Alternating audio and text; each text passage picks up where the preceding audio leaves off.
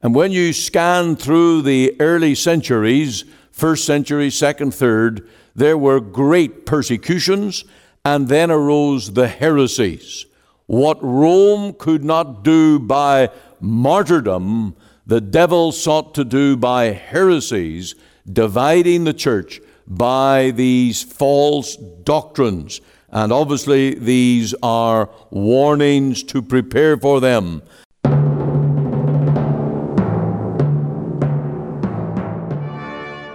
Welcome again to Let the Bible Speak. This is Ian Gollaher, and we're thankful for the opportunity to preach again the message of the cross.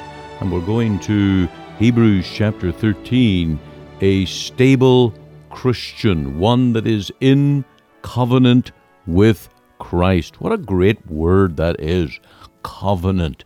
It speaks of two parties, absolute firm terms that are secured and guaranteed. And that's the standing of the Christian. And of course, by the death of the Lord Jesus, everything was secured when he paid the price of redemption in and with his own blood. So rejoice, rejoice, O Christian. Believe the gospel news.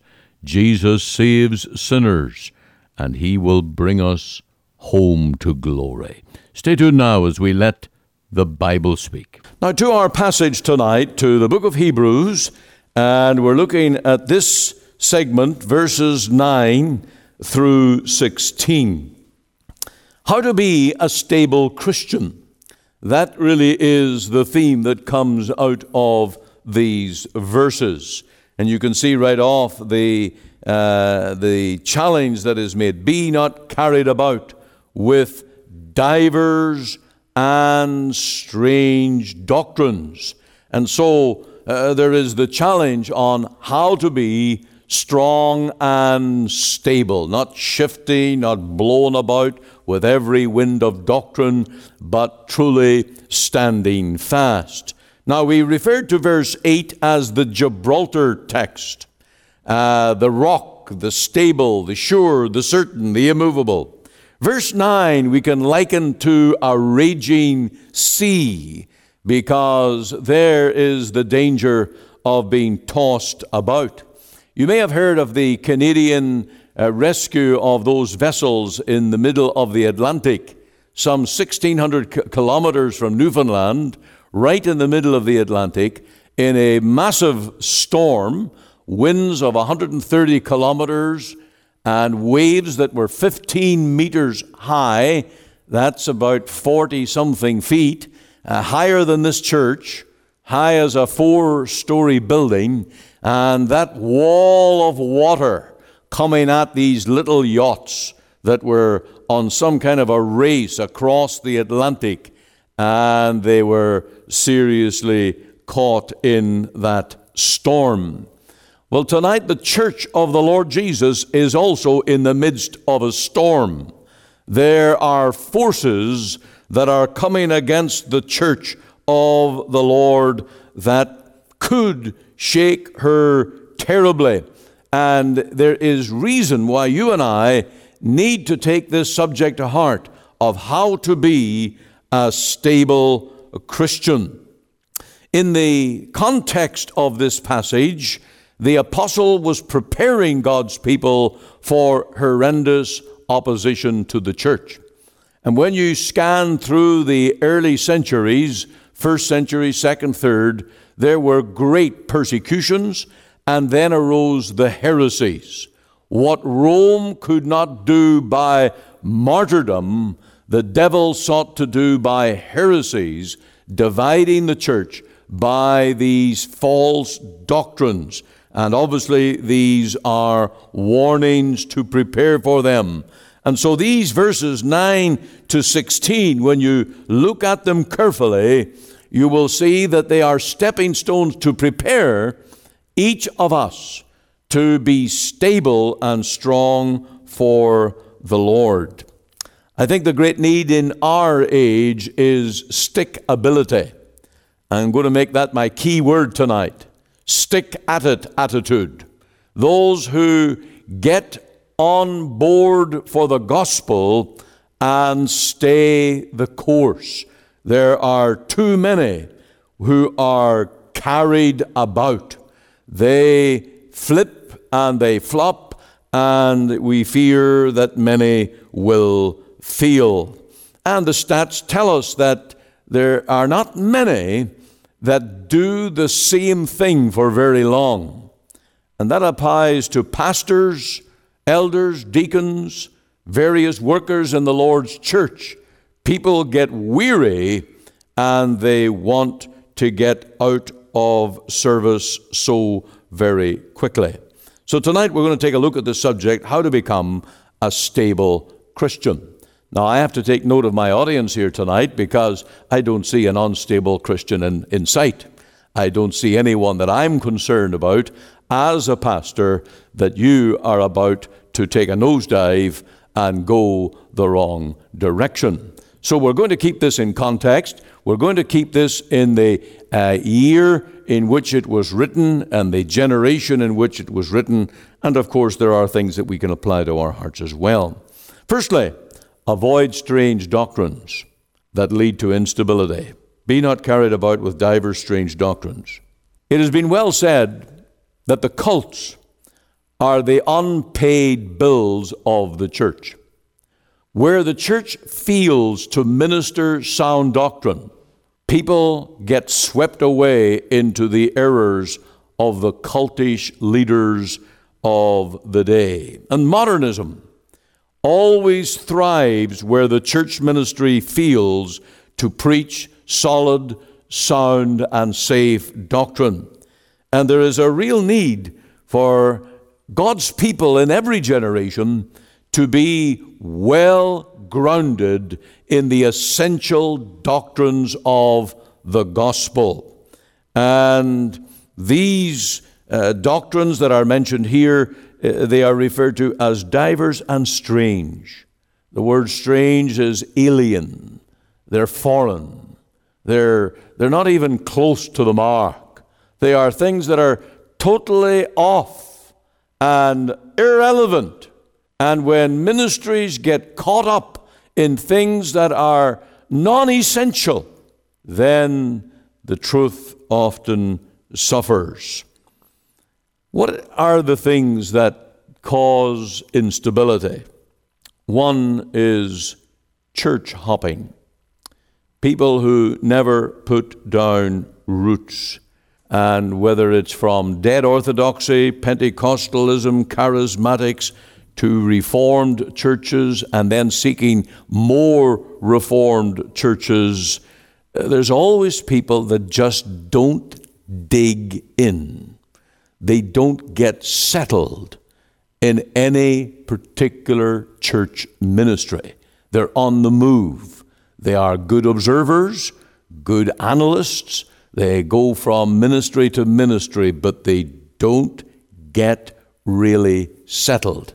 And it's like a tree that gets replanted every few months. Yes, those roots want to grow, but they don't grow very deep. And you will have people who may be saved for years and have been listening to all kinds of ministries, and they know a lot, but their roots don't go down very deep. Another problem is issue following. There are certain ministers and there are certain people that seem to get on a hobby horse. And it's like beating the same drum at every opportunity. And it wouldn't matter where you open the Bible. There's that issue again. And they've got to always hammer that particular issue. And on that score, I want to recommend to you tonight a book, one that is in our library. Well, I actually loaned it out today, but I want you to take an opportunity to look at this book. The title of it is What is a Reformed Church by the author Malcolm Watts. Now, if you want to read your own copy speedily, you can get it on Kindle. It'll cost you about $7 on Kindle. But the chapter headings are, first of all, the distinctives of a Reformed church. Now, for those who have never studied the Catechism or the Westminster Confession of Faith, or who have been in churches that don't have confessions. We call those non-confessional churches.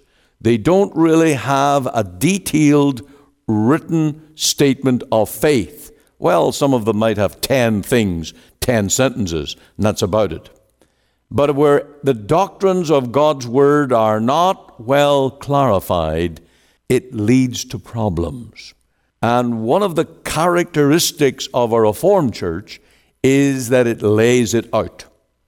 Word for word, doctrine for doctrine. The next one is the great emphasis on Reformed doctrine. Now, for you to be a stable Christian, I would be of the mind that you need to know what that is. You need to know what Reformed doctrine is. You need to know what it is that makes us preachers of the gospel. Some people think Reformed doctrine is just so intellectual that it's a way up, it's some kind of rocket science, that it's way out of any man's normal spectrum. But it really is the method of preaching the gospel. The covenant of grace. One gospel from the Garden of Eden after the fall right to the end of time. The same gospel that Isaiah preached, Paul the Apostle preached. Jesus did not come to establish an earthly kingdom, and he did not fail. His death on the cross was not failure. It was the eternal plan of God from all eternity. He was the Lamb slain from all eternity. And that is the heart of the gospel that we preach. And it defines God's sovereignty in man's salvation. And it defines how we should present that in our proclamation of the gospel. The next chapter is the government of the church. And that's an area that, why do we do things the way we do? Why do we not just do it differently and change it next month and do it differently the month again, create a bit of variety? Surely variety is the spice of life. And then you end up with all kinds of innovations. And people say, I don't like it that way, I like it the other way. And it creates problems in churches. So why do we do what we do and the way we do it? There's a good chapter on that. Then there is Reformed church discipline. And really that's the pastoral part, where you care for people that are struggling and those that may fall and slip. How do you minister to the fallen brother or sister that needs pastoral care? And that is a very important part as well. The next one is Reformed evangelism, and there is also one on worship. So I missed that in chapter 3. A right view of worship. And I would say that the whole book is worth it for that one chapter. The right view of worship. And I just noted here one little statement that sums it up. In worship, our intention should be to give and not to get. We come to give to God, not to see what we get. We don't come to church as consumers. We come as servants to offer and give glory unto the Lord. And if we apply that to our worship, then of course that will keep us safe. So that brings us to the subject of innovation in the things of the church. Innovation is never a good thing. Now, that doesn't apply in the business world. Business world's all about innovation. New ideas, new ways, new plans and schemes, and make them work. And some people are very adept in that kind of leadership. But in the Church of Christ, we're not in the program of the newest thing, the newest way to do it more efficiently in man's power and wisdom. No, in the Lord's church, God has given us a pattern. Now, whether you go back to Moses' time, the tabernacle, its design was revealed to Moses, and he was to make the tabernacle according to pattern. And if you go on your concordance and look up the word pattern, you will see it comes up again and again in relation to the temple and the materials that were used, the dimensions of the structure, the sacrifices that were called for, the animals that were to be brought, how the blood was to be presented. Everything was according to pattern. When you get to the temple, it is just a more permanent arrangement of what the tent tabernacle was, but the temple was also given to Solomon by pattern. The dimensions, the materials, the gold, the silver, the utensils, the furniture, and the offerings that were to be brought, it was by pattern. Now, when you get to the New Testament, it's no different either. You'll find that the apostles did not lead in worship in a variety of ways. They sought to lead in a biblical fashion. So, what did they do in the New Testament? Preaching, letter reading. That is the inspired letters. And you will find the book of Colossians is named that when they read that letter in that church, they were to circulate it that it be read in the other churches. And so the apostolic letters, which are now in our New Testament, they were to be read, circulated around, and read in those churches. There was also prayer, and there was a ministry to the poor. And in those days, there was no social network, and it was a work for deacons that they would care for the poor. Idols were thrown out. 1 Thessalonians 1. Idols were out. Anything that had been consecrated to idols were out. The world was out. The love of pride was out.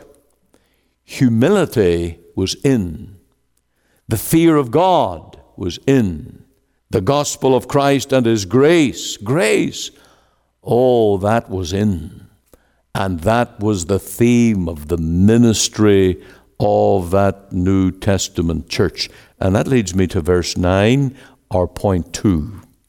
Be not carried about with divers and strange doctrines, for it is a good thing that the heart be established with grace. And it is grace and an understanding of grace that leads to stability. False doctrines, innovations, all of those things will not lead to stability. They will toss the church back and forth in disagreement. But grace, and you'll notice that it's grace in the heart. Now let's read this very carefully. It's a little bit technical, but you'll get it. For it is a good thing that the heart be established with grace, not with meats. Meats there would refer to Judaism, their ceremonies, their festivities, their offerings that were brought to God.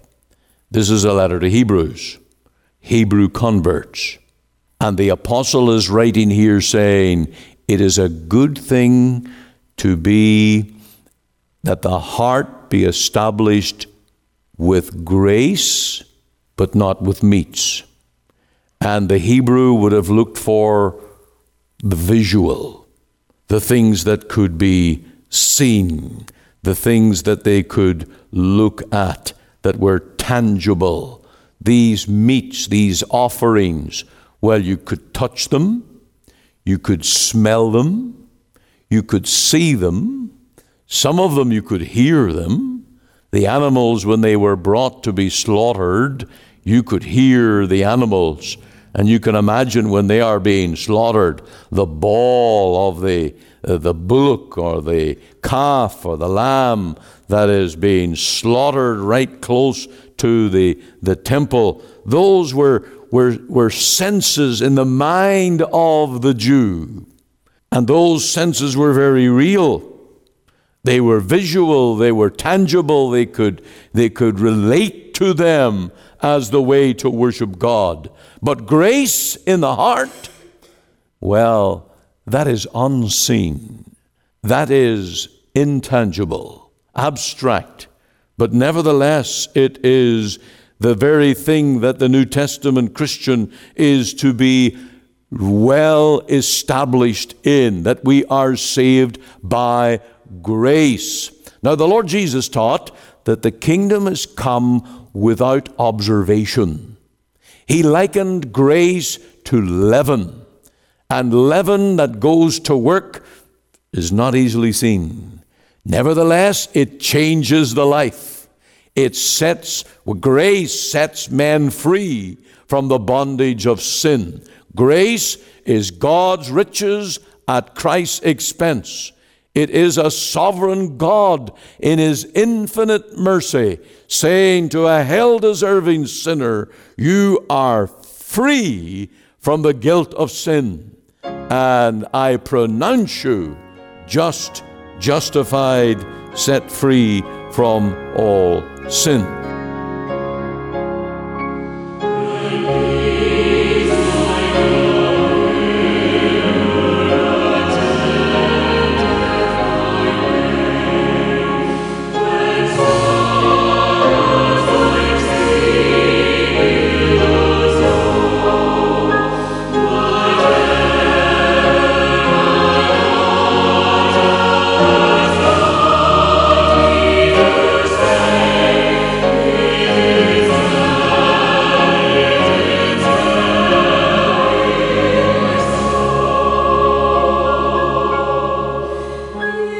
You're listening to Let the Bible Speak. This is Pastor Ian Gollaher, and today again we're looking at the cross of Christ, wherein we might miss the cross. And that's my concern.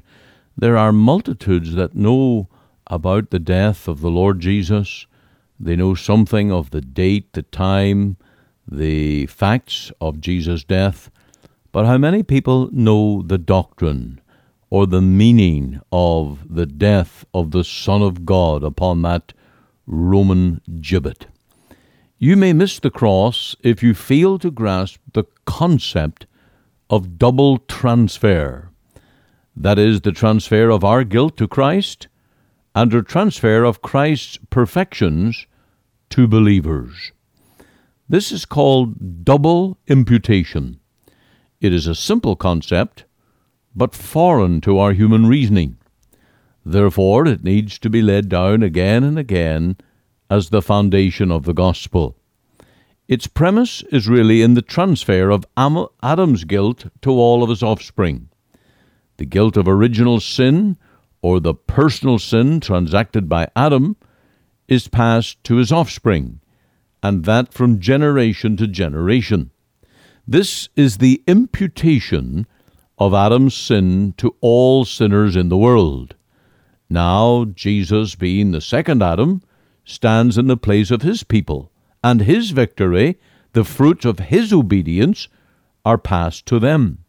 His righteousness, or good works, including the fruit from the obedience of his death, is transferred or imputed to those who believe on Christ's person and work. It is this blessing of double transfer that brings the power of the cross down to the believer's life. Our sins are laid on Jesus, and his obedience is transferred to us. Though we have sinned, and therefore are guilty before God, we are treated as perfectly holy or righteous because all the worth of Jesus' obedience is gifted to us. Oh, how sweet is this to the soul of sinners! Oh, what peace and joy to the soul! As Romans 5:1, which sums up the blessedness of this, therefore, being justified by faith, we have peace with God through our Lord Jesus Christ. Can you rest in that? Can you take that to heart today and accept that when you call on the Lord to be your Savior, your sins, all the guilt to your personal account, are transferred to the body, the person of the Lord Jesus, and he suffered for those sins in his body upon the cross. But then also his perfections, his obedience, and the fruit of his obedience are all given to your account, so that you stand before God holy, made right and righteous in his sight. The hymn writer said, "Long ago I saw my Savior bearing shame upon a tree. Then my heart was touched with sorrow, for I saw he bled for me. It is finished loud, he cried. Oh, what love for me he died. In my stead he bled on Calvary. Once for all Christ rescued me." And there lies the hope, the confidence of the believer in the Lord Jesus Christ. What a wonderful thing to be a Christian, and what a wonderful thing to have this wonderful hope in this world, through life, unto death, and on the judgment day, that my sins were laid on Jesus, and all his obedience is gifted now to me and to my account. So I stand righteous, perfect, ready for heaven, having all the good works, the merits of the Lord Jesus to my account. That's the hope. That's the confidence of the child of God. And so I trust you will take this to heart and call on the Lord to be your Savior and lay your sins on Jesus.